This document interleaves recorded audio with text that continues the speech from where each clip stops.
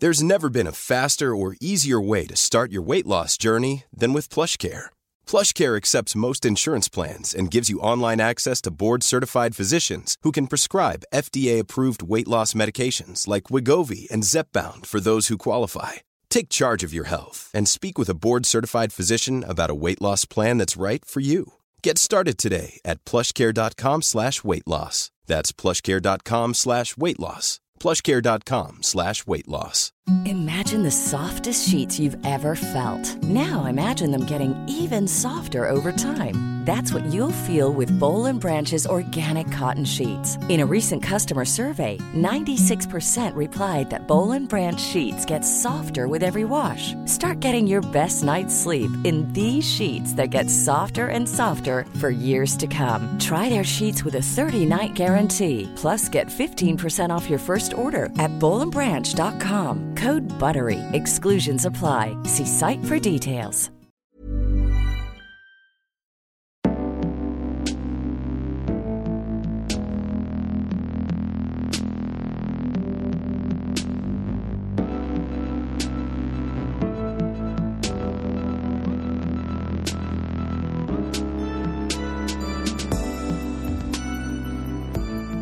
And we're back. Hi everybody, welcome back to another episode of Mostly Lit. It is me, Alex Reeds, in the place. And Derek Owusu. And Derek Owusu is back. We're missing Ray today. We're back in the studio. How was your week, Derek? It was alright actually. Yeah, normal. You know, I don't really do much anyway, so it's always just, I was reading or I watched something. Oh, I got a new Mac. What are you saying? I got a MacBook Air, which is good. All that good money rolling in, yeah? Well, it was not brand new. It was one of those You can level up. refurbished ones. Oh, the refurbished. So I think it was like, you know, like they have the ones that are on display in the stores. Sometimes when they replace them, what they do, they send them to sell them off, and then they kind of replace all of the parts inside and then sell them. So it's like second-hand, but it's brand new. It looked brand new to me. Yeah. But I got that. So that's really good, helping with my writing because it's so much smoother. I don't have to wait. On my old laptop, I'll type a sentence and it's like, the words go along the laptop. It was embarrassing. Wow. So and you took that out in public? Mate. But now it's all smooth and obviously I've got like GarageBand now and iMovie, which is amazing. You've joined the revolution. Exactly. I don't have to download all of these apps that run out after 30 days and all that kind of stuff. But yeah. I wonder you were stressed living life on a deadline. Mate, right? All the time. And I've got so much stuff to do, so it's so handy right now. Good. But other than that, no, not really. Oh, I wrote something for me to diversify. Yeah, we saw. We'll be sharing it out. And that's it, really. That's what it? about you? Oh, I'm good, man. I just spent most of my week editing videos and trying to avoid the snow. I think that's kind of what I was focusing. Snowed, yeah. That's what I was focusing on, trying to stay warm in my house and save money on Oyster cards. How's work? I'm checking in. It's good. Everything's going well. You know, you got to keep working. Oh, did you go to that Idris Elba screening? I didn't go. I saw your colleague went. No, my colleague went, but I didn't go. I didn't go. I was too busy doing other things. Right. But today, guys, we are joined in the studio by the wonderful Azariah. Hi, guys. Hey, welcome to Mostly Lit. Thank you for having me. How are you doing? How was your week? How's everything going with you? Well, uni's on strike, so I had a few days off, and then it snowed, so I gave myself a few extra days off. Uni's on strike? Yeah, because their pensions are getting cut. Oh, wow, okay. Yeah, so lecturers are striking, putting their foot down. And so I've literally what have I done? I've been at home, been cooped up inside. Yeah. You know, it's the best place to be honest. I didn't hear about that strike. Wow, they kept that. It's been quiet. Yeah, so I think a few unis are like, I'm at Goldsmiths, my friends are at UCL. I know that there's a few strikes there. Yeah. Okay. Cool. I mean, is that all? That's all that's been going on? This week, yeah. This week, Everyone's got things milling in the background, so that's always good. Cool. What are you guys reading this week? Derek Owusu. What am I reading this week? I've started reading British. Okay. Well, again, because I started reading it, then I stopped. But when I stop reading a book and like 3 weeks pass, I have to start all over again. I can't just jump back into it. It's really annoying. That is annoying. Yeah. And also, there's a book by Joel Nesbo. Which book is that? It's called Macbeth. Oh, yeah. So it's actually not, I like, it's usually crime. But But for this time, it's not. So yeah, it's a retelling of Macbeth, which is fine. It's good. It's different for me, very different. So I'm just trying something new on that. Yeah, what about you, though? Me, I've started Children of Blood and Bone. I started that. Oh yeah, last week. Yeah, and I gotta say, man, yes, it's really good. Is it really, really? You good and Ray loving it, taking you back to your Harry Potter childhood. No, it's not even about the Harry Potter childhood. It's just something. It's just action packed from 10 pages in. It's just like you're just going, and you're following the story, and you're proper invested in it. And because you can kind of see the representations of yourself in it, it's really good. I think it's going to be a very good story towards the end. I mean, and it's good to kind of read those books because it's like a 400-page book. Yeah, you know what I mean. And it's just nice taking my time and reading it rather than trying to cram it all in and trying to rush. Do you see what I mean? Yeah. So it's really good. I really enjoy it so far. I think it's definitely. I'm looking forward to what they're planning to do with the film adaptation. I think they are doing that. Was that something? Oh yeah, they definitely will. Of course yeah. If they do a film adaptation, it'd be interesting to see how that works, especially in this era of Black Panther and all of that. But this era of Black Panther, you're overdoing it a bit, ain't you? No, it is because we're when talking about representation on television on screen, not really about the content, but more representation on screen. It'd be very interesting to see what that ends up looking like. You know what I mean? Especially and they're taking the Nigerian gods and putting it into focus in this book. So we'll see what that looks like. I'll let you know when I'm 200 pages in. Oh, thanks. Yeah. What about you, Azra? What are you feeling? I'm actually finishing a book as well that I started because I was at uni and teaching at the same time, so I just didn't have any time. And so I didn't read in haven't read in a few months. So I thought, okay, let me finish this. I itch to finish a book. I can't start another book, and I feel like the other book is just there staring at me. So I'm just so I'm finishing that. It's called Girl in a Blue Dress, by I can never pronounce the name. Garner Arnold. You know what? I'm not even going to say what it is because I feel that's just completely wrong. It's something along those lines. Yeah. And it's basically a retelling of Charles Dickens' marriage from the wife's perspective. Wow. Okay. It's really good. That's interesting. Yeah. Yeah, it's actually really interesting. Is it written by a man? No, it's written by a woman. Oh, okay. Yeah, so I don't know, what's the name? Garner Arnold. Some do you know what? I don't think they still really print it like that. You know, what's that you remember that publishing company that has the T with the red at the top and the blue? If I show you, you'll know exactly what I'm talking about. I don't know. It's I remember it from back in the day, but I don't think they print the book like that because it's really hard to get. It's not in bookshops or anything like that. Oh, right, okay. Oh, okay. Yeah, so I don't think they print it anymore. I just happened to come across it when I was just looking for titles that start with, I think, G. And it came up. But yeah, it's interesting. Okay. The perspective of Charles Dickens' marriage. I never think of him as a married person, you know. I know. You know what that's called, don't you? What's that? It's called patriarchy. Oh, God. Is it? You forget there's a woman involved in the marriage. No, I didn't even think. I just did that so dirty, bruv. No, I didn't even think of him as a married person. That's all. It's not even You know what? Neither did I, to be fair. him writing. I've never thought, he has a whole life. He has 8 kids. Outside of it. Does What? Yeah. 8? Yeah. Bro, I didn't see. That's how much I didn't know about it. Interesting. But, there we go. But yeah, guys. Also, remember, guys, to get your tickets for Mostly Lit Live. We're going to be in Waterstones on March the 9th. Make sure you get your tickets. There's very few left. So if you haven't got your tickets left, you're trying to wait for the last minute. Yeah, man, don't do that. Yeah. Don't do that because it will be gone, and I don't want to be seeing messages. And there's only a few tickets left. Literally, only a few tickets left. So if you can get in, well, this is going to be out on Monday. So you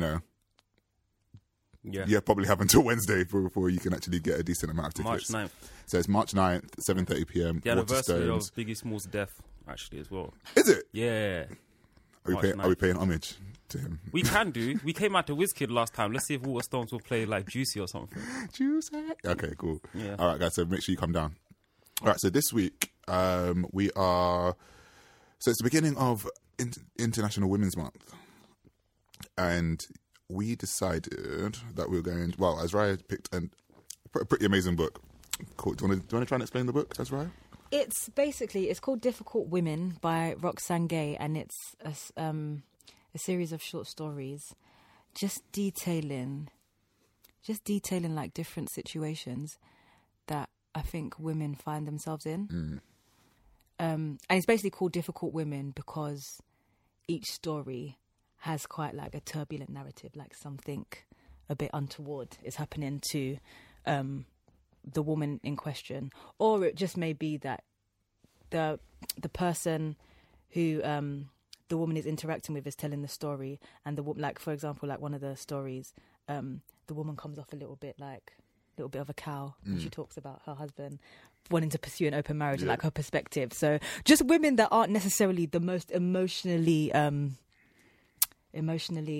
the word I'm looking for? You want to say developed? Evolved? Like they haven't had a healthy emotional development somewhere along the line. Something's got in the way, I think. Okay. What did we think about the book this week? Oh, I liked it. I loved it. I loved the writing. I loved the stories. Even though a lot of the stories were uncomfortable to read. Why were they uncomfortable to read? Well, to be fair, the first story, it opens with a really horrible story. Yeah. And I was kind of like, do I really want to continue reading this book? Because I've read The Lovely Bones, which was like equally as disgusting. And I just thought I can't really go through that again. So I thought, okay, hopefully the next story will be a bit different. It was different, still very, like, obviously not great. But yeah. The opening stories, even though it's disgusting, I really like Roxane Gay can really create characters and their relationships with each other. So the relationship between the sisters was really, really well done. So it kind of offset how horrible the story was. Yeah. And obviously her writings, the clarity she writes with is great as well. I was talking to my friend about this and she was like, oh, Roxane Gay is very direct. She doesn't really do kind of like metaphors in her stories and that kind of thing. I think it's a lie. She said Roxane Gay said this. She said Roxane Gay said, if she wanted to write about certain things, she'll just write about them. She doesn't need to like leave kind of clues in the text. But I don't believe that's true. And obviously, like I always say, never trust an author to tell you about their book. They're gonna lie to you. Yeah. Do you know what I mean? So I think definitely there's things that she doesn't touch on directly that she hints at in the stories. Do you know what I mean? I found that story was really, really, obviously it was uncomfortable for various reasons, but then it's the way that she kept flicking back in and out of time. Yeah. So it's like, so once, 1 minute, so I forgot whether, was it Carolina and Sevi? I think that's what they're saying. Carolina and Sevi, so they're sisters, and they go through an ordeal with a paedophile, and it was like 1 minute they're in the present day and they're kind of quote unquote fine, and then next minute they're flicking back to when they're 10 and then 10 and 11 and this is happening to them. Then they're flicking back to the future, and it was just a bit like once you get quote unquote comfortable like with the story and you're getting thrown back into the discomfort of it, and it was like it made me like feel really sick. Like after reading the first story, you know what I mean? You know what you were saying about the relationship with the relationship that she portrays between the two sisters. It's really a testament to how going through, even if it's an awful experience, how going through that with someone makes it more. It bonds you, yeah. Even if it's awful, it still gave them a beautiful bond, if that makes sense. And I actually read something about that the other day in Essays of Love by Alan de Botton. He was saying basically like it's those experiences, something that makes you step back and appreciate something, the novelty of something, or even the danger of something. But experiencing that with another party is what bonds you. Like sitting down for a meal isn't going to bond you the same way like cramming for exams late at night with your friend where you're stressed, you feel you're going to fail, like all those kind of things. And it really made me think of that because I was like, it was sad, but it took the edge off knowing that, okay, they've got each other. Yeah. At least they have someone who knows exactly what... Because that's the issue, isn't it? When you go through something and then no one can really comprehend it. But at least you have that one person there who can comprehend it. Yeah. So I appreciate that. Yeah, that's... You know what? Have you seen The Invention of Lying? Movie? No. With Ricky Gervais? Yeah. Oh, God. I got halfway through it and I thought, you know what, this is like... Yeah, I mean, just touching back on the bonding thing, there's a little bit that just popped into my mind. Basically, he's the only person who can lie in a world where everyone believes everything's true. Okay. So anything he says, people believe because there's no such thing as a lie. But he's the only person who can lie. So he says, he goes up to this beautiful woman and he's like, oh, the world's going to end if you don't sleep with me, basically. And so she panics. They go to a hotel. they're about to have sex, and he's like, oh, this is wrong. And then he's like, the world's not going to end. He picks up the phone, he's like, oh, I've just got a call, the world's not ending anymore, we don't have to have sex. And he's like, right, I'm going now. And she's like, oh, you're leaving, but we've been through so much together. And this happened within like 20 seconds. But because of the fear of something was about to happen, obviously she felt like she bonded with him. Sorry, that's just random. That's into my head. Yeah, I mean, like... That's a good example there. It's a good example, like, you know, when you put it that way. But it was interesting, like, you know, the relationship with parents and their children. Like, once that whole experience happened, they no longer had their daughters. That was it. They never had them at all. Like, they had each other, but there was always this disconnect. I think there was a bit where I think it was going through the court case and stuff, and the mum was like, oh, do you want me to come in and help you? And then she was like, no, it's fine. Yeah. I mean, and I just felt like that was really, it was a really strong story to start with. I mean, a really bold choice, I guess. Yeah. But like, not one of them ones that are hidden deep into the book where you get comfortable and you start to, you know, you're either going to continue the book, or not. What I thought was interesting as well is that when you're obviously getting the story from the victim's perspective, you're a lot more hesitant to kind of say, oh, the perpetrator deserves to be forgiven. Because at the end, when he was writing a letter saying he's a changed man, I felt absolutely nothing. I was like, fuck him. Yeah, exactly. Do you know what I mean? Yeah. Whereas if you're from, like, I guess, an objective point of view, you might say, well, you know what, he's reformed and blah, blah, blah. He's saying he's a Christian now. And of course, if he walks into a church, they would probably accept him and say, you know what, he's a changed man or whatever. But when you're really getting it from the subject's point of view, you're less likely to forgive. Do you know what I mean? Yeah. I was even disgusted that he was even up for parole. Well, yeah. True. Didn't he get life? Wasn't he supposed to get life? That's why I was confused. I was just like... Good behaviour, innit? Good behaviour. He reformed, yeah. But I mean, moving on to the other story, the one where the water that follows her around everywhere, basically. Yeah. I don't know. What did you guys make of that story? I was confused. I didn't have a clue. I had no idea. Like, what's going on? So essentially, it's called... Okay, the story's called Water, All Its Weight. And I was like, all right, but she has this puddle following her. And a cloud, This cloud following her wherever she goes. Is it a cloud or is it just the dampness? Or what is it? It's mold in her. Like, she had mold on the roof at work. She had mold in her roof as a child. But then remember when she goes out to eat and she's like, there's a cloud. And when she's working, what is it she's doing at the beginning of the story when it talks about the water down her back? And she's in the gym. She's in the gym, right? And she looks up and there's mold and there's a leak in the gym. Yeah. And do you know what I thought it was? What do you think? I thought it was menstruation. I thought she was writing about women's periods. Really? Yeah. But do you know what? Only because... Did you get that? only because I was so far removed when I've spoken to some girls, they're like, oh, when I'm at work and I'm on my period, I can feel it dripping. Or they're like, when I'm in the gym and I'm on my period, I can feel it dripping and I'm always aware of it. Do you know what I mean? And then also... the way obviously society has seen periods is like it's a woman's burden that follows them around wherever they go. And then also when the church thing, the nun thing was so random, but it's obviously like, what do nuns, I guess, shun? Their womanhood, their femaleness, which is essentially what the way they see is periods. Periods are kind of identified as a marker of a woman, do you know what I mean? And the fact that they were kind of like, they were trying to love her, but they couldn't. Kind of like, oh, they're rejecting her, her womanness, and do you know what I mean? And also when they was having sex as well, and the guy looked at her, and then all he could see was the water and it's the dampness. And I guess he could just see, he just saw her woman, her femaleness. Do you know what I mean? And just rejected her. So that's what I was thinking. I was literally thinking, she's talking about periods, but I spoke to my friend and she was like, look, if Roxane Gay wanted to write about periods, she'll just write about it. Do you know what I mean? Yeah. So then what was this? Because if you want to write about something, what was this? Because this, do you know what I mean? I know. But apparently she said that she was living in an apartment and it had a damp roof and she just wanted to write a story about a damp roof. Do you know what? I can't believe that, because it's like, I don't know, like for me, you know how when you do your English literature in school and it talks about the hidden meaning, blah, blah, blah. Sometimes writers aren't even conscious of where these ideas come from. But for me, that's so like cryptic. It's not as simple as I was staring at a patch. For me anyway, I was staring at a patch in my room. Because she really, really ran with that. I thought by the end I'd understand. I got to the end and I was just like, okay, so is there a page missing? Yeah, that's what I mean. Because like, she was a baby and then there was a dampness above her thing. They kept fixing it and then her parents got annoyed and they gave her up for adoption. Again, because obviously historically parents didn't really want girls, they wanted boys. Do you know what? and what reminds you of girls, period. Do you know what? Fine. That's the story, and I'm sticking to it because. Okay. Do you know what I mean? It's a very interesting take, though. Yeah, I might be reaching, probably. But you know, probably. But yeah, I thought that was good. I feel like her short for me anyway. Her shorter stories were better. Well, I enjoyed them more for some reason. Yeah, same. Yeah. What, the shorter stories of the short stories? Yeah, the shorter ones. Yeah, because I felt like she could capture a lot more in them for some reason. Yeah, she's skilled. Same, I think so as well. Yeah. She's really skilled. That's why I like Open Marriage. Yeah. Yeah. Do you want to talk about Open Marriage? Yeah, okay. The reason I liked it is because...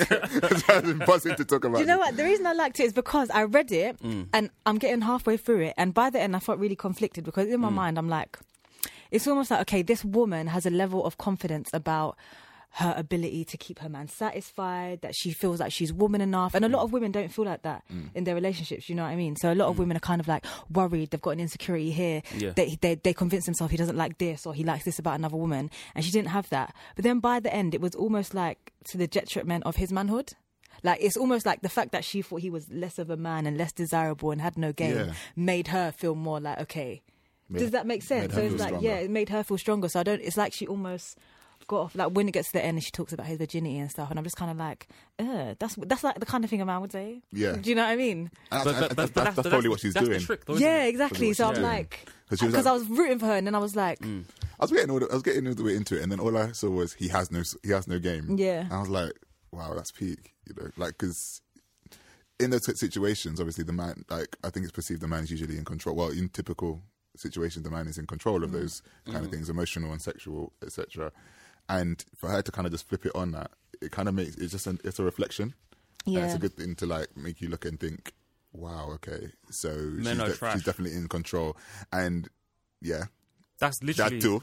Literally, because when you think about it, everything that she was saying, that's what men say. When a woman's like, oh, I'm going to leave, they're just like, you'll never find another man like me. Where are you going to go? Who's going to want you? Yeah. Do you know what I mean? And also the sex thing, like, oh, she had the best sex she ever had with me. It's the wrong and strong thing. The fact that the yogurt tasted like shit, but she still ate anyway. She's going to lick the spoon just to show she's right. Yeah.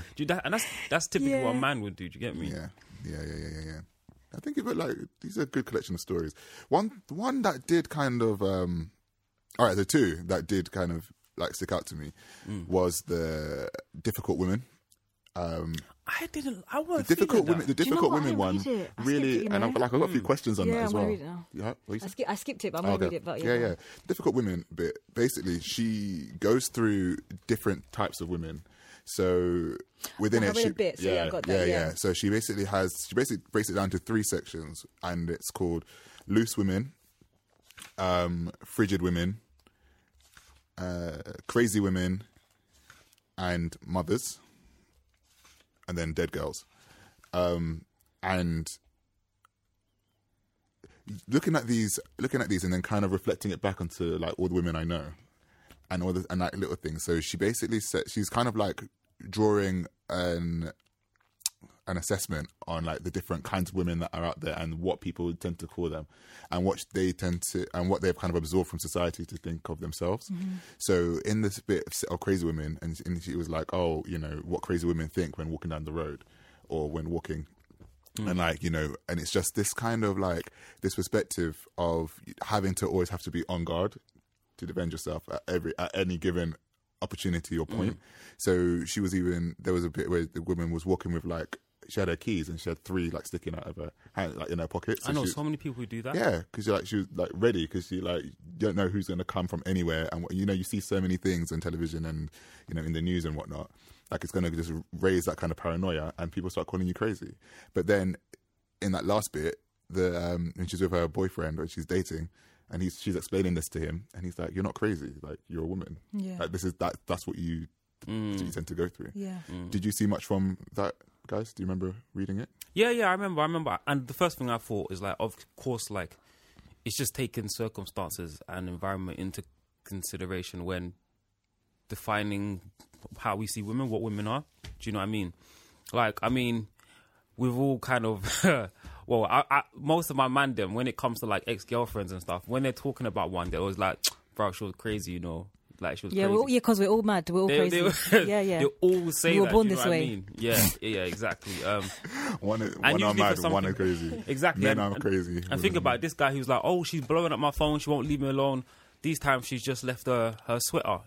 Or what is her scarf or something at his house. Yeah. And that's the reason she's phoning him. Like, I need to get my thing from your yard. But he's thinking, she's too on it, she's on it. And like, do you know what I mean? You never really know what's actually going on. You only just got your interpretation of. So yeah, it's good to... I think this book is what's good about it. It really gives great perspective. Like, Junot Diaz is This Is How You Lose Her. It's very similar to this. Yeah. In terms of like the whole men are trash element, right? But I think because this is from a woman's perspective, it's a lot more hard-hitting.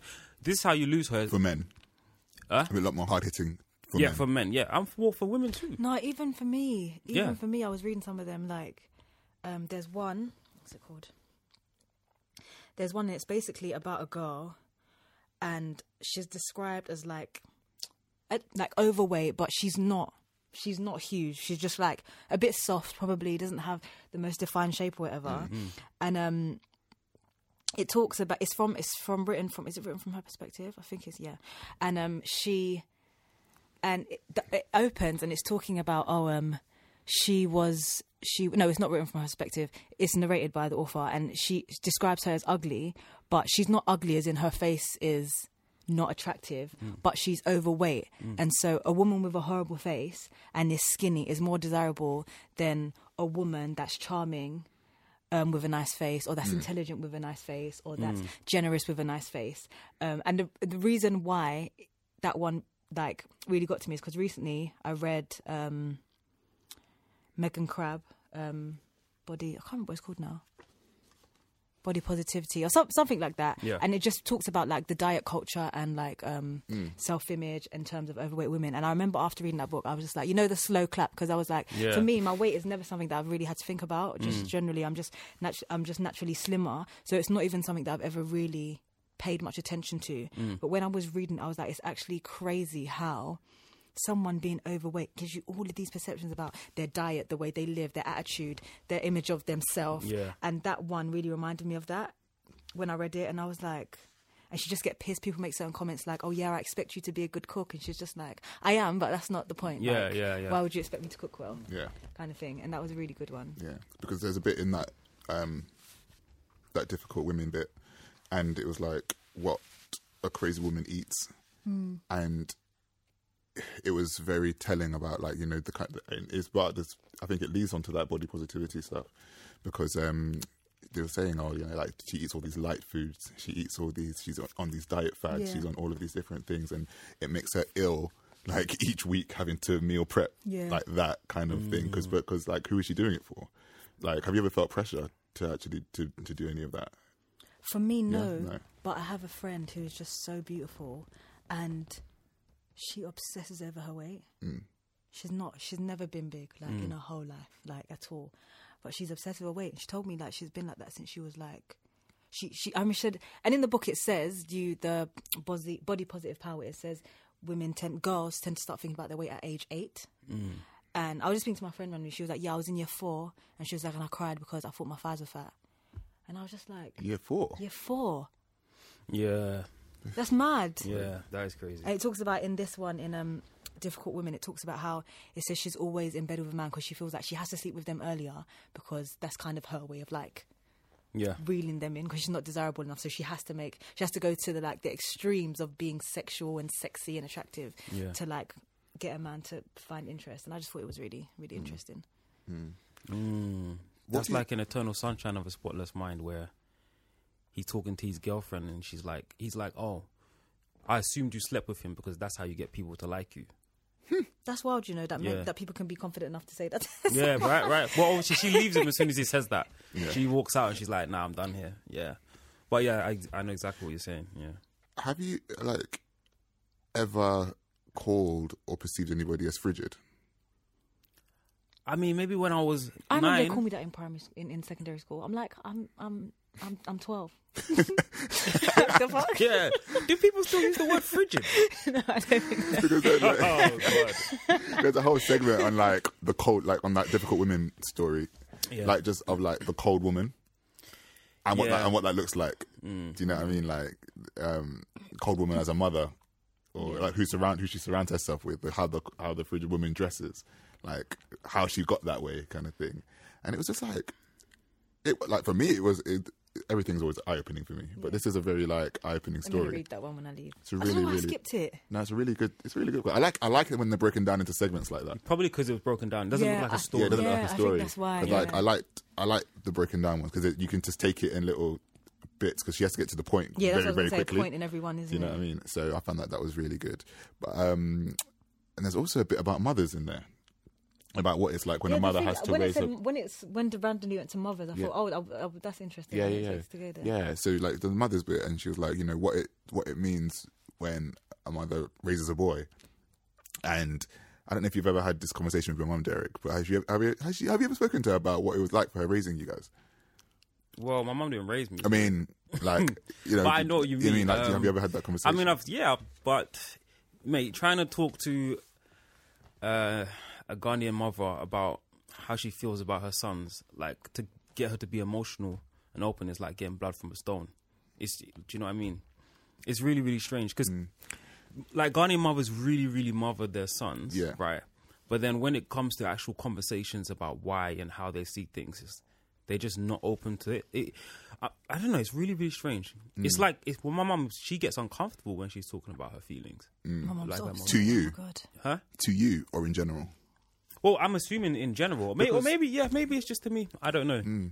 Do you have brothers, sisters? I don't have any brothers. I have 2 sisters. So we have 3 girls. And my dad always says to me, I'm so glad I never had boys. And my mum's like, I really wish I had a son.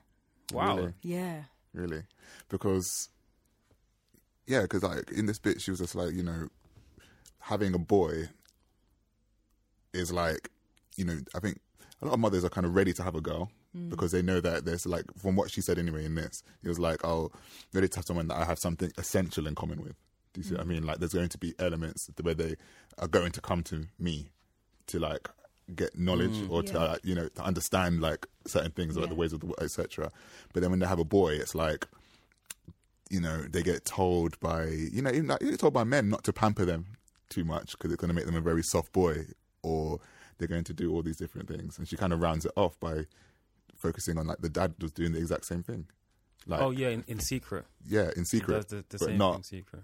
In public. Yeah. But I think... And I found that was really like... Do you know what's funny though? Because do you know what it is? I feel like when men are babied, I don't think it makes them soft. I think it makes them irresponsible. Yeah, it does. I don't think it makes them soft and like... Particularly, I feel a lot of the time it can make them irresponsible because they become... They're used to... They're comfortable being dependent. They're comfortable being like, my mum's going to do it. I've seen it in my family countless times. Like, I've seen it in my family countless times. That's Ghanaian men, distinct difference. Ghanaian men, that's them all over. I don't even know if I was like... I know you're coming to say, Jamaicans we don't raise our children like that. We raise them to cook, clean and wash and do everything for themselves. Do you know what's funny? I'm not even talking. Wow. I'm not even talking about that. Take it off my mouth. Huh? I'm not even talking about that because I know I see it all the time on Twitter. Like Caribbean men are so much more domesticated. Yeah, that's what they will say. Yeah. I was gonna say something different, but continue for it. I was gonna say that, and I'm not even referring to that kind of thing. I'm just talking about that level of. That level of reliance. They have no issue not taking things on and be, like they're happy to kind of just be like, nah, you handle that kind of thing. And I'm just like, no, anybody got time for this? No, absolutely. I was gonna say I just don't remember I don't remember ever being babied in that sense or pampered like that. But me and my mum are close, so it's just one of those things. But I don't know, like I just always found it always a bit strange, when I think it is down to character though. I think it is down to character if you do over pamper like a boy or even a girl, and the way that they react or the way they develop growing up, it's down to the character of the child though, don't you think? Don't you think that's how the character like, because they're always going to have that character. No, I feel like it's just how it's kind of developed into. I get what you're saying, but then that kind of suggests that there's some sort of innate character that people are born with, and I don't believe that. So yeah, that's I don't, because you don't believe that you have the same character. Yeah, I think we're blank slates when we're born. Yeah, no, to a degree. You have a person. You start to develop a personality. A degree. I think you have genetic predisposition. You develop a personality as when you're a bit. Yeah, but where does that come from? It comes from the world around you. The thing is, I'm on the fence because I agree, but I also think there must be an element of us that exists when we're born. But how? I don't know to what extent. I'm not even sure. But I just feel like being literally born, like, do you know what I mean? To the point where there's nothing is a bit. I can't really comprehend that. Where like there's no. You can't just. Just being born a blank slate.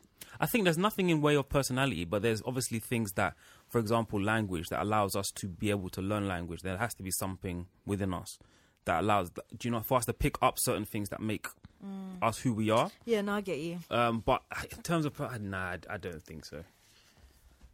I mean, that's just my personal opinion. think for the most part it's nurture though. Yeah. Yeah, absolutely. Yeah, I think there is a balance though. And there's a little bit in here when the mother found out that she was pregnant again. Now, because I don't really know many young mothers at the moment. Like, none of my friends who have become mothers. Like, do you have any friends that have become mothers recently? And did you see much of a change in them? I have a friend who had a son a few years ago, and I feel like since she had her son, she's like more forthright in going for what she wants in terms of, it's almost like because I feel like when, especially single mothers, when they have a child, it can either mean they sacrifice everything they've ever wanted so that they can give their child the most, or it means, okay, cool, now I really have to go for what I want and I have to succeed in that because that's my legacy for them. Does that make sense? I feel like it can go either way. If you're not already like secure and established in what you're doing, it can either mean, okay, I'm going to sacrifice everything, or I'm going to put everything in, because it's even more worth it. I have even more reason to go for it and even more drive to really pursue it. And I feel like she's the latter, like she's really going for it now, and she's like, I have to make it and this has to work because it's not just me now. I have a whole person that's looking up to me and who's going to see this and use this as an example. So yeah, I don't think that's, of course, that's a positive. Yeah. What I really liked as well was the... Hey, it's Paige DeSorbo from Giggly Squad. High quality fashion without the price tag. Say hello to Quince. I'm snagging high-end essentials like cozy cashmere sweaters, sleek leather jackets, fine jewelry, and so much more. With Quince being 50 to 80% less than similar brands. And they partner with factories that prioritize safe, ethical, and responsible manufacturing. I love that. Luxury quality within reach. Go to quince.com/style to get free shipping and 365-day returns on your next order. Quince.com/style. Hey, it's Paige DeSorbo from Giggly Squad. High quality fashion without the price tag. Say hello to Quince.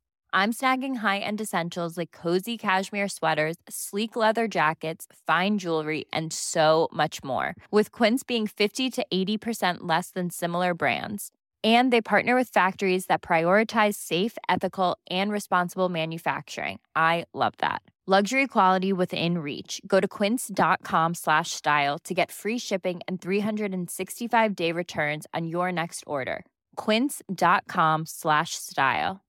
Imagine the softest sheets you've ever felt. Now imagine them getting even softer over time. That's what you'll feel with Boll & Branch's organic cotton sheets. In a recent customer survey, 96% replied that Boll & Branch sheets get softer with every wash. Start getting your best night's sleep in these sheets that get softer and softer for years to come. Try their sheets with a 30-night guarantee. Plus, get 15% off your first order at bollandbranch.com. Code BUTTERY. Exclusions apply. See site for details. Fact that she emphasized the fact that as a parent, you're not necessarily going to like your child. Yep. You'll love I them. always say that. Do you know what I mean? It's like in Sula. I've read Sula. No, but I do want to read. Yeah, she Sula. basically she points out, and the same in Fences as well, where yeah. he's like, I don't have to like you. Like, you're fed, you've got a roof over your head, but what do I need to like you for? Do you know what I mean? I find that so dead. I find that dread. Yeah, that's dead, man. Nah. Why? Because the son hated him. The son hated him because he didn't like him. Yeah. But that's very, very important. At the end of the day, he did not seek out his son for a friendship. He didn't seek him out and say, oh, I like you connect with people. No, do you know what I mean? His son was literally thrown into his life. Remember, the dad is bitter. Yeah. In that whole play. Yeah, that the dad is bitter. His whole objectives and motivation for him throughout the play is his bitterness at not being able to go far enough in he is bitter. But baseball. I mean, I'll just use it as an example to say that that's what I'm saying. Parents don't really have to. But that's what I'm saying. Where it comes from, because even in this story, when she said she didn't really like him, like her son, it's based off the fact that it wasn't a girl. Do you see what I mean? Have any of you read We Need to Talk About Kevin? Oh, no, not yet. Okay, that book is brilliant. I love it. And it's basically this mother, I'm spoiling all of these books. Go for it. It's good. This mother, she's pregnant, and from the minute she's pregnant, she can feel that she doesn't like her son while she's carrying him. Yeah. But she's like, and then obviously he's born and like he's a nutter. But not in a kind of overly kind of running around talking to himself in the street. Like he's basically like a psychopath. And throughout the book, she kind of questions, is this my fault because I don't like him? But then at the same time, she's almost like, nah, he's a piece of work. And I have good reason not to like him. And she's kind of battling that throughout the whole story. And it's weird because you don't actually hate him. In the end, even though the end is like tragic, but and I always think back to that because that's a book I actually need to read again. I need to read it again, but that's a good book about that kind of dynamic in that relationship and this motherly love. Do we kind of overestimate how many women actually have that? Yeah. I was listening to a podcast with the woman who wrote Eat, Pray, Love, and she was basically like discussing why she didn't want to become a mother. And there was like, I think she kind of broke it down to, she said there are 3 kinds of women. I don't know whether you agree with those guys, but she said there's ones that were to be mothers, ones that are to be aunties, and ones that need to be away from children. Like you know what I mean? And she was like, she put herself in the auntie category. And even when I was reading my book, Shallow, Selfish and Self-Absorbed, which is a collection of essays about people that don't want to actually have kids. Oh my gosh, that sounds so and why? Yeah, it's really good. It kind of put into perspective like this whole idea of actually having this innate thing in you sometimes when it comes to like parenthood and whatnot. It's kind of shaky. Yeah. And it all depends. Sometimes some people get pregnant and it's like they run with it. Yeah. And then they become that parent, that mom, that mother primarily, but their parent. Or some people have kids, and as you said, we need to talk about Kevin. She could feel that she didn't like this child. Do you see what I mean? From the womb, though. From the womb. But he had a younger sibling, I believe. Sure, he did. I might be making it up. There's a movie. Yeah. I'll check it out. And usually I hate adaptations of books. I usually think I might watch it tonight. They're crap, but that's a good film. I watched it in the cinema. That's a good film. Yeah. Did you guys read La Negra Blanca? No. Yes. I never got to. Remind me. So basically, it's about Sarah. She goes by Sierra in the club. She's mixed race. Her mom's black. Her name's Sierra. No, her name's Sarah, but she goes by Sierra. She's a stripper basically. She's paying her way through college, university. But one thing I found really interesting about the story is the fact that there's a white guy. He's like posh white guy, got rich. He doesn't have to work or anything like that because his father left him a fortune, and he's obsessed with like black women and rap music.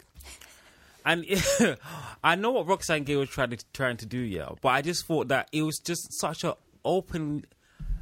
obvious critique of rap music and obviously hip hop lifestyle.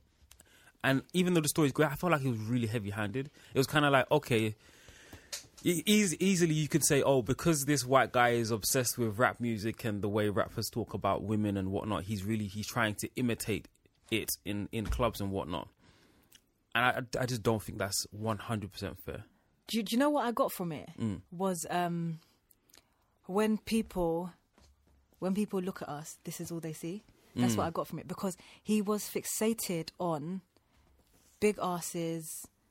And like when there was a bit when she says he like puts on the clothes in it, and he's like, and he's like rapping it, and he's doing in his thing. That bit was ridiculous. And it was very sociopathic the way she described him. Like it was like really odd, because it was so specific. It was obviously a fetish as well. Yeah, of course. And I feel like she was saying that when people look at us, that's all that they're really interested. That's all they're really interested in, or that's all they're really kind of entertained by, or that's the only thing that they look at and they think that looks cool. Like that's the only thing they really want to take and imitate. Everything else is like, including the skin color. Because what was, his dad said to him, like, you can look at black women but don't touch them. And then obviously he thinks that the stripper is white, but she's got a black woman's bum. And then when he finds out that she's actually mixed race, he starts. Does he throw up? He throws up. Do you know what I mean? So I mean, this is conditioning, man. Yeah, it's this actually disgusting. Yeah, exactly. So they want everything that is black without actually having to be black. What did you think? Because it's what they've been taught. Sorry, I was going to ask. What did you think was the point of her that relationship she had with? Oh, that lovely the guy. That lovely guy. Was he black? He was Spanish. He was Spanish. Wow. Yeah, I think it was just basically like to kind of offset. Was his name William? No, Alvarez or something like that. No, I mean the white guy. Yeah, the white guy was William. Oh, yeah. Just to kind of offset the way he was. You know what I mean? The fact that when she leaves the strip club, there is actually a place that she can go and have peace, and there's people who love her and whatnot, and don't really care that she's a stripper because it doesn't really matter. Yeah. You know what I mean? You leave the job at the job, and you live your life outside of the job, right? Yeah. But obviously, like what happens in the story, sometimes your job can follow you home and do things to you. Do you know what I mean? Yeah. But luckily, he was there. Yeah. But I think, it was just kind of like to counterbalance the fact that William guy was just fucking a piece of shit, basically. Do you know what I mean? Entitled. Absolutely entitled, yeah. Absolutely entitled. But, man. So, that's... I was going to ask. Go on. One more one. Mm-hmm. The Mark of Cain, the twins. Oh, shit, yeah. Now... I remember, I was sitting there reading it. Look at you grinning tea. Why you love that story so much? I was sitting there reading it. And I was busting out laughing. And my mum was like, why are you laughing like that? I'm like, this book, just this story. And I just found it very mad. Very, very mad. So the story is, one woman, she's married to her husband, who is a twin. But they swap. But she's dating her husband's brother. Sorry, can I ask a question? Do they know that she knows, or they think she doesn't know? Oh, they think she doesn't know. They think she doesn't know, innit? Which I just find absurd. They think she doesn't know. I find it the most craziest. The reason I like it so much is because it's actually so crazy. It's mad, isn't it? And the fact she's sitting there knowing all of this stuff, like even to the point where. But she's fine with it because she's in love with the brother. Yeah. She's in love with both of them, she said. Yeah, that's what I didn't get. Because she says she loves her husband, but she loves the other one more. Yeah. Different kinds of love, I think. Different kinds of love. Yeah, she loves them both in different... I mean, have you seen The Prestige? Not in a long time. So they're twins, and one has a wife, one has a girlfriend, and they swap over sometimes. Oh, okay. Remember? And there's like he would say to his wife, "Oh, I love you," and she'll be like, "No, not today," because she knows that it's the other twin. Well, she doesn't know it's the other twin, but she can feel that he doesn't really love her.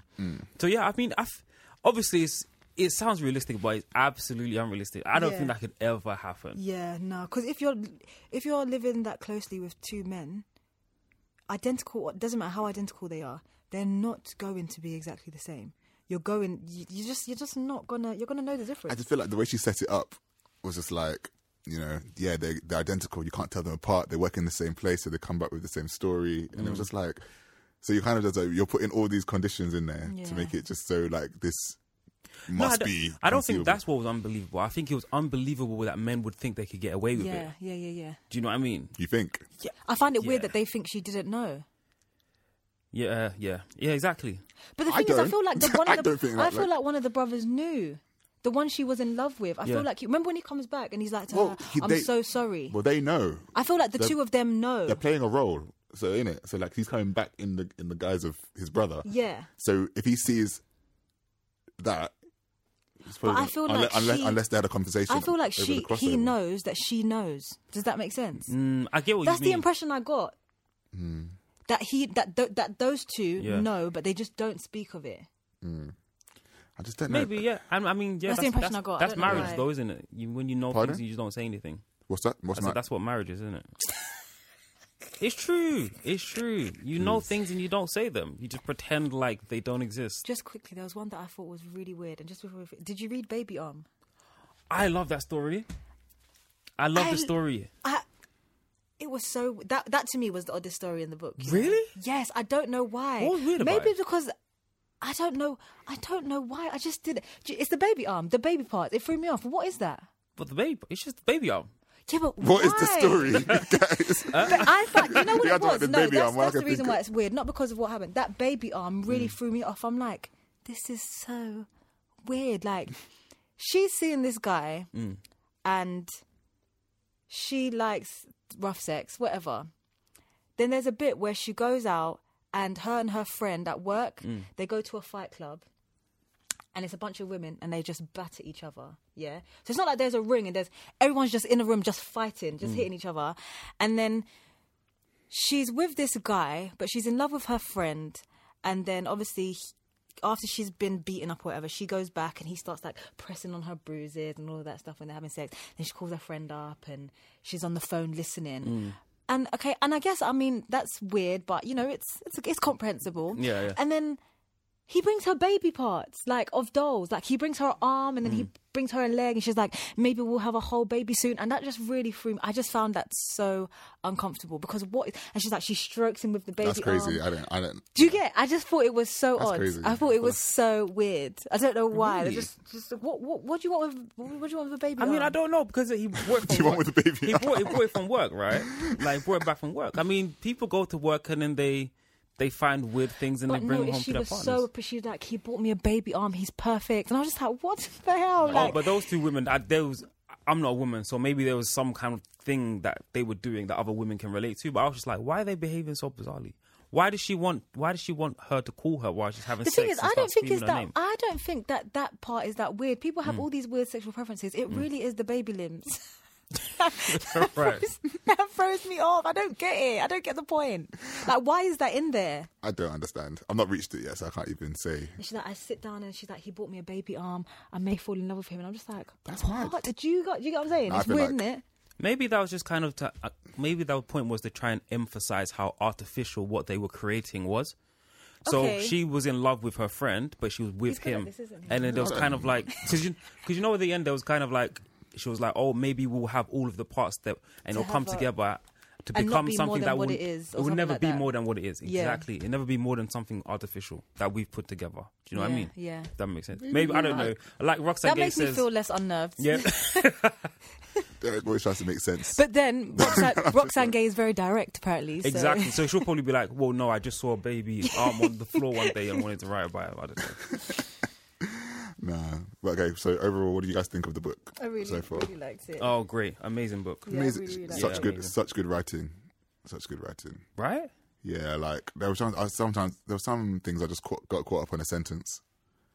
Like, It's very clear. She's a very clear. There's no Yes. pretense in this book at all. yeah, I think as soon as she wrote "We Were Young Once" in that first story with the paedophile, I knew it was going to go down this path Right. because I was thinking to myself, what changed, and then what typically changes in those situations. Yeah.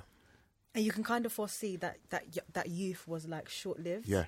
It's because it seems like a distant memory, isn't it? And it's because it was ripped. That Yeah. innocence was just ripped from them so early. Yeah, on. and they're not even that old. They're only like 18. Yeah, yeah. What I think at the present time? In the I think first aren't they, like, story. in the early 20s. That's what I thought. Oh, early 20s, sorry. Yeah. that's Remember, early they fact 20s. that obviously, I don't want to spoil the story, but Yeah. it was 15 when they figured stuff out. But yeah, man, really good book. I really enjoyed it. Get So it. far, but I'm going to finish it. But you guys should get it. Yeah, really good book. Not Difficult Women by Roxanne Gay. Yeah, It's in trade paperback. yeah. I got Or it in Kindle. Yeah, or 7 Kindle. quid. Oh, yeah, yeah. I got mine in Hatchards. Like I haven't been to Hatchards in ages. For me to go in there, like that. Have you been to Hatchards recently? Of course. No, that place just looks like. Which one's Hatchards? like The one down the road from Piccadilly, isn't it? Oh, of course. Did you know? Alright. I always Is it- get it mixed up with Hatchards and that other one. Which other one? That's got like the world sections and Daunt. Daunt books. Yeah, I always get those two mixed No, up. Hatchards is the one just down from Piccadilly, and it's like a throwback in there. Why? It's like one of them. It's like an antique bookseller. They do sign. It's like 1797. I saw on the thing. Yeah, they sell. They've got like some first edition signed books, like hundreds. When of I went pounds. to ask for this book, because you know how like they would usually, in Waterstones, they'd probably say, "Oh, it's in fiction. Go up and look for it," kind of thing. Like I asked the guy for this, and the guy went missing for like. Oh, they minutes do that in Hatchard, yeah. As he searched for the book, and I was like, I could have gone and found the book, but he ran back down, and he was like, "Yeah, here's the book." But yeah, it looked like Ollivanders or something. But yeah, Difficult Women by Roxane Gay. Cool. Derek, missed out your gems. What's your gem this week?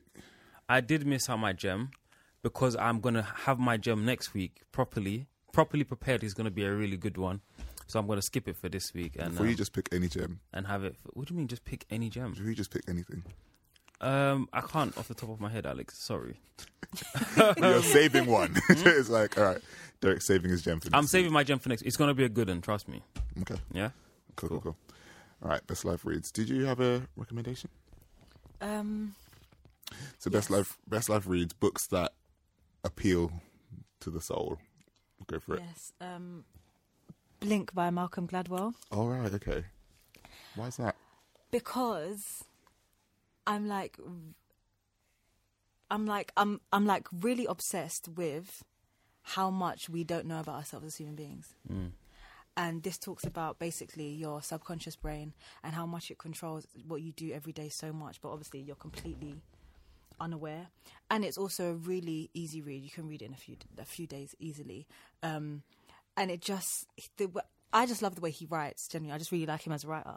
But it's so concise, but it really makes you think.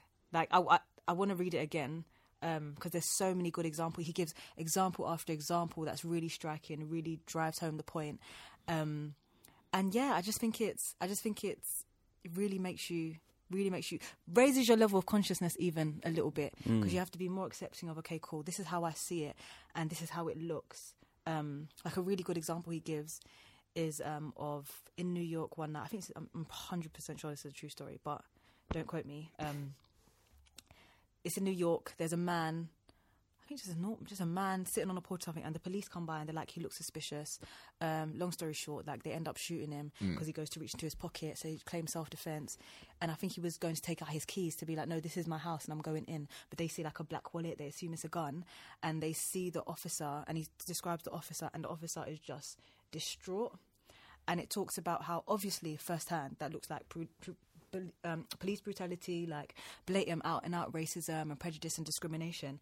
And it is, but it's not on that surface level where it's conscious. Like he has it talks about how we have associations, but that's not necessarily what we believe. So he gives you a word and you say what you associate with, and even you're like, okay, I associate this is this association that I have, but this isn't my conscious principled belief. But that association will still drive you, even though when you have a chance to think and assess, you wouldn't make that decision. And basically how that played and basically how that played into that whole shootout. Like, he's not necessarily a racist, but he's in the police force, he's surrounded by these associations and these presumptions and stuff all the time, and in that moment of panic, in that moment of fear, that's what drives him, not his rational brain that's able to assess the situation or whatever. And it was kind of heartbreaking, because I was like, that really sucks. But I also genuinely felt awful for the officer, because it's like, if you genuinely are not that person, I don't think he'd be able to convince many people that he's not after a situation like that. Possible, do you know what I mean? Yeah. Yeah, it's a really good book. Yeah, Blink. Okay, cool. I think I've got it somewhere. I think I do as well. Or Outliers. Oh, no, I've got the Goliath one. Oh, David and Goliath. I think I've got that. And I've got Outliers somewhere on my Kindle. Blink. I'll get it today. I definitely get that. Yeah, really good book. Yeah? Cool. Derek, Mostly Flicks. So today we're talking about a movie that I've mentioned a couple of times, but we're going to talk about it properly. It's 500 Days of Summer. This film was like Marmite. Like, I saw you tweet about it, and I was like, you really like this film? I love this movie, yes. I mean, some people hate it, but I like it just because of how realistic it is, and how it's an unconventional love story. Like, so again, like Eternal Sunshine of a Spotless Mind, even La La Land. I think La La Land's an unconventional love story. I think what makes it so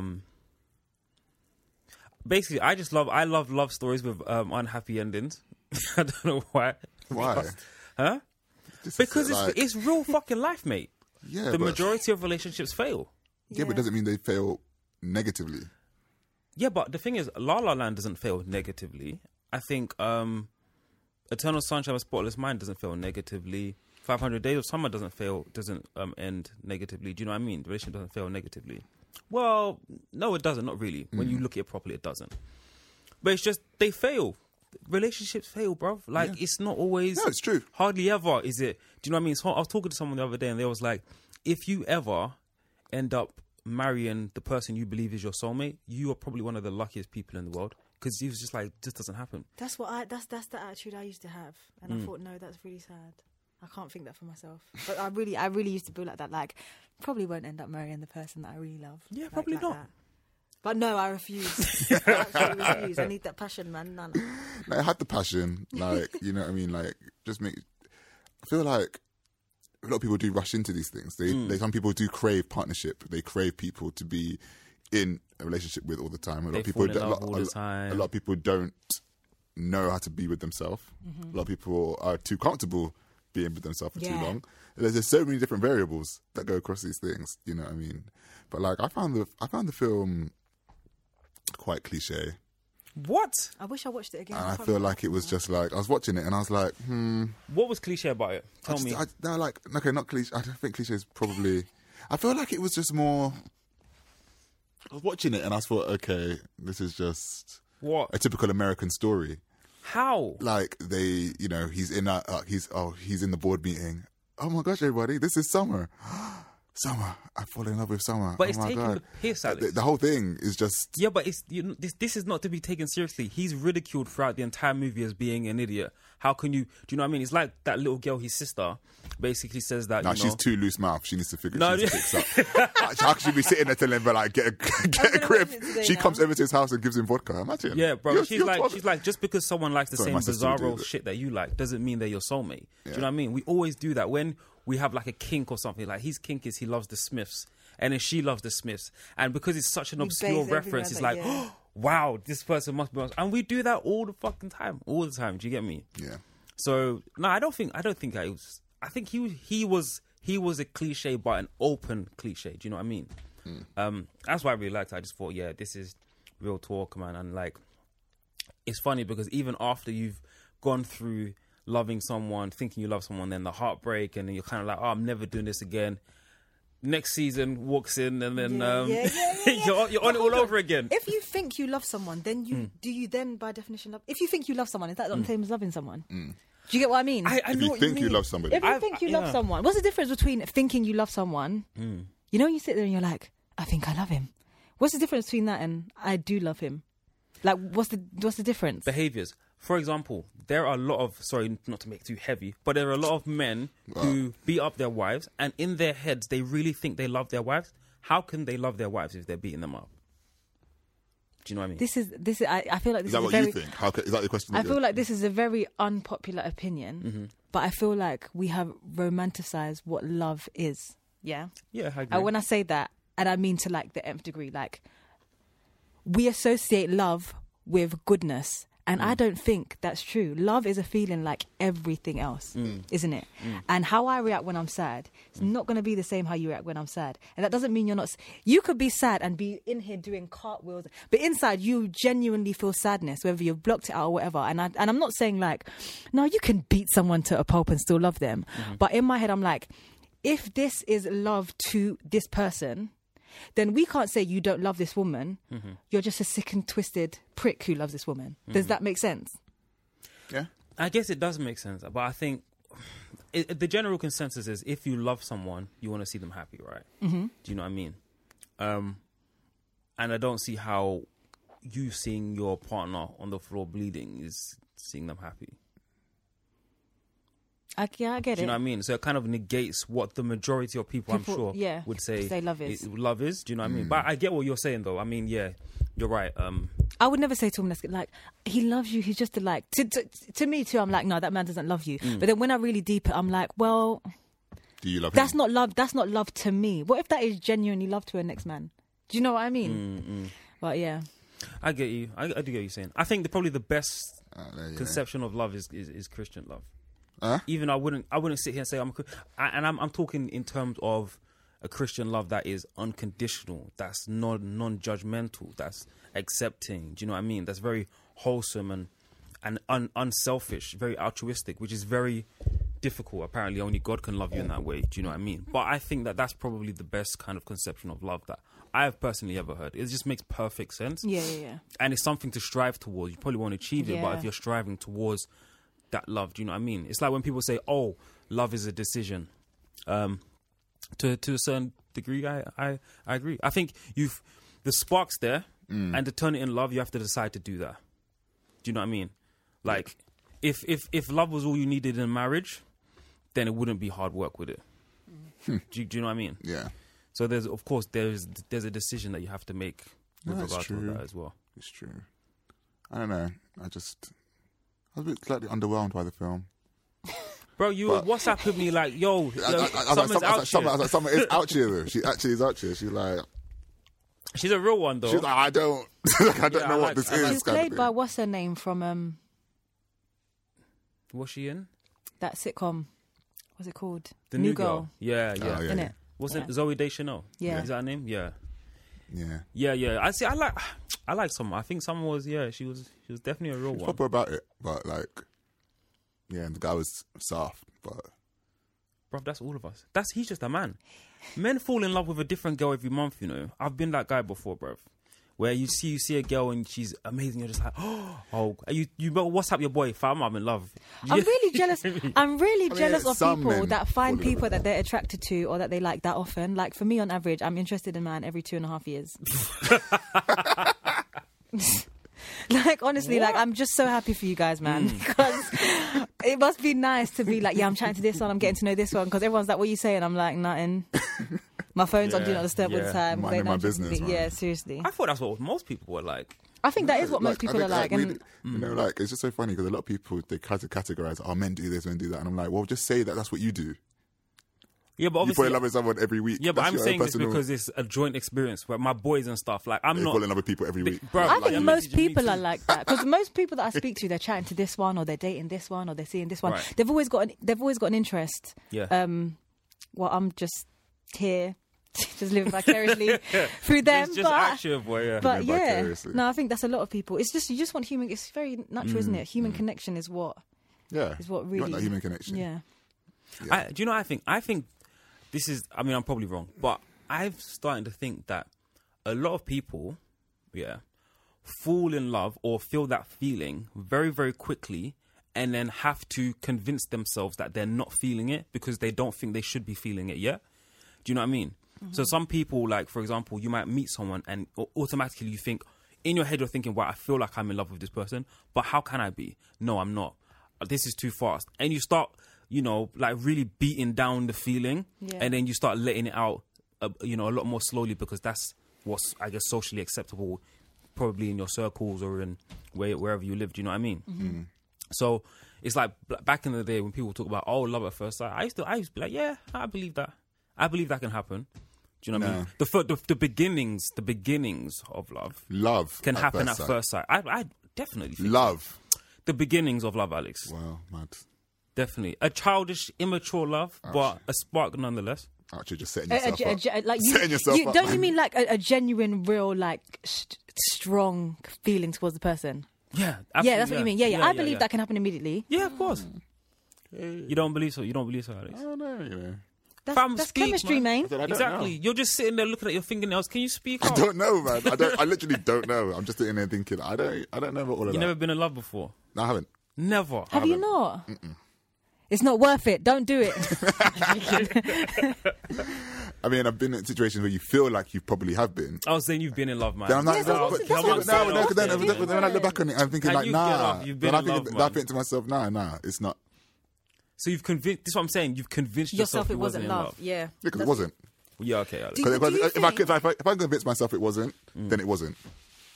But do you think that... Really and truly, that's the situation. You know what you were saying about when you first meet someone? Do you think that, okay, you're looking at it a year on, do you think in retrospect you remember it in a way, you remember things that you necessarily didn't feel?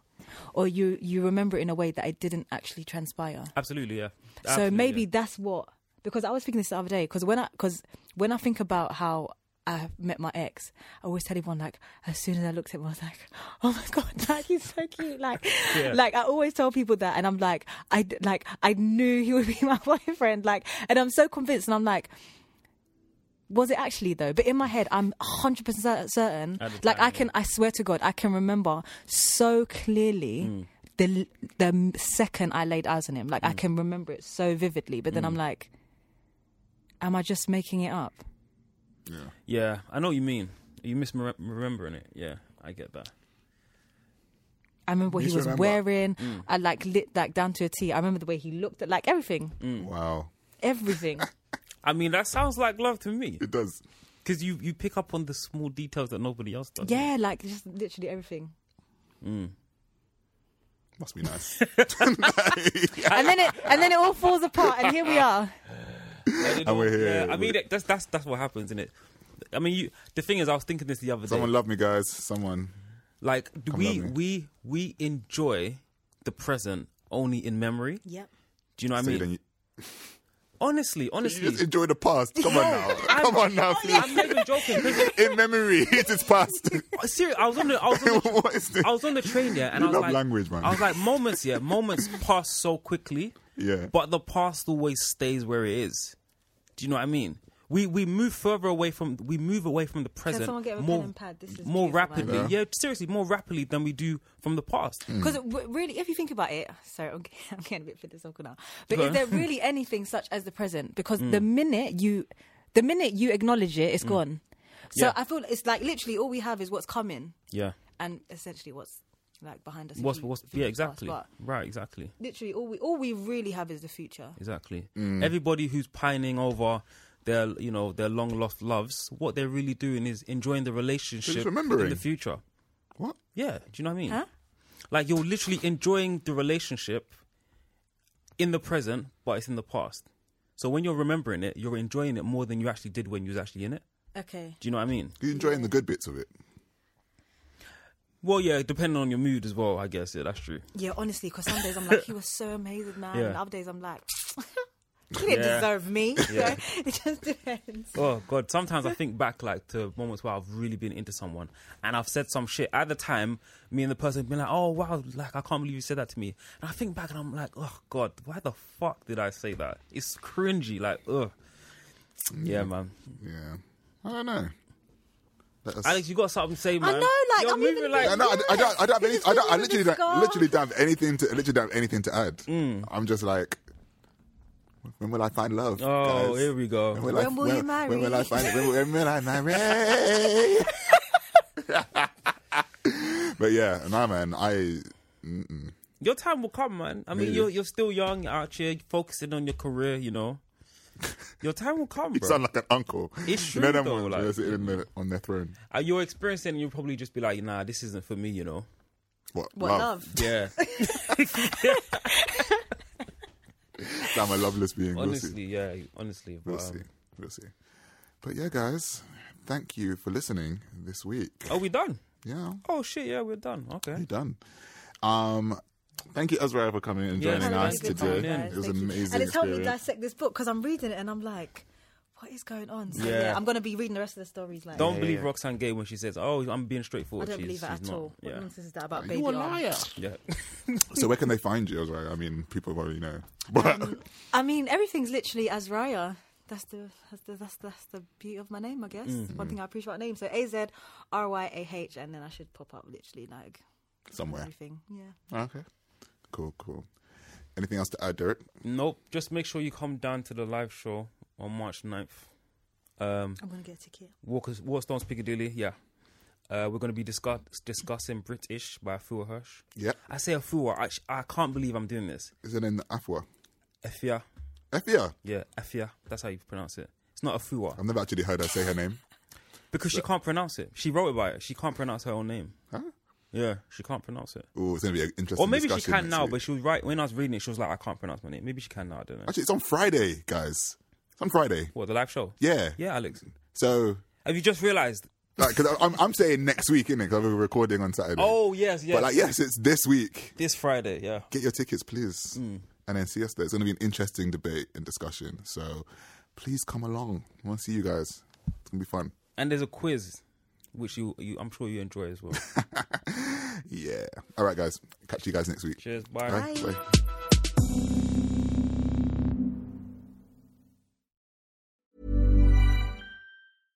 Imagine the softest sheets you've ever felt. Now imagine them getting even softer over time. That's what you'll feel with Boll & Branch's organic cotton sheets. In a recent customer survey, 96% replied that Boll & Branch sheets get softer with every wash. Start getting your best night's sleep in these sheets that get softer and softer for years to come. Try their sheets with a 30-night guarantee. Plus, get 15% off your first order at bollandbranch.com. Code BUTTERY. Exclusions apply. See site for details. Hey, it's Paige DeSorbo from Giggly Squad. High quality fashion without the price tag. Say hello to Quince. I'm snagging high-end essentials like cozy cashmere sweaters, sleek leather jackets, fine jewelry, and so much more. With Quince being 50 to 80% less than similar brands. And they partner with factories that prioritize safe, ethical, and responsible manufacturing. I love that. Luxury quality within reach. Go to quince.com/style to get free shipping and 365-day returns on your next order. Quince.com/style.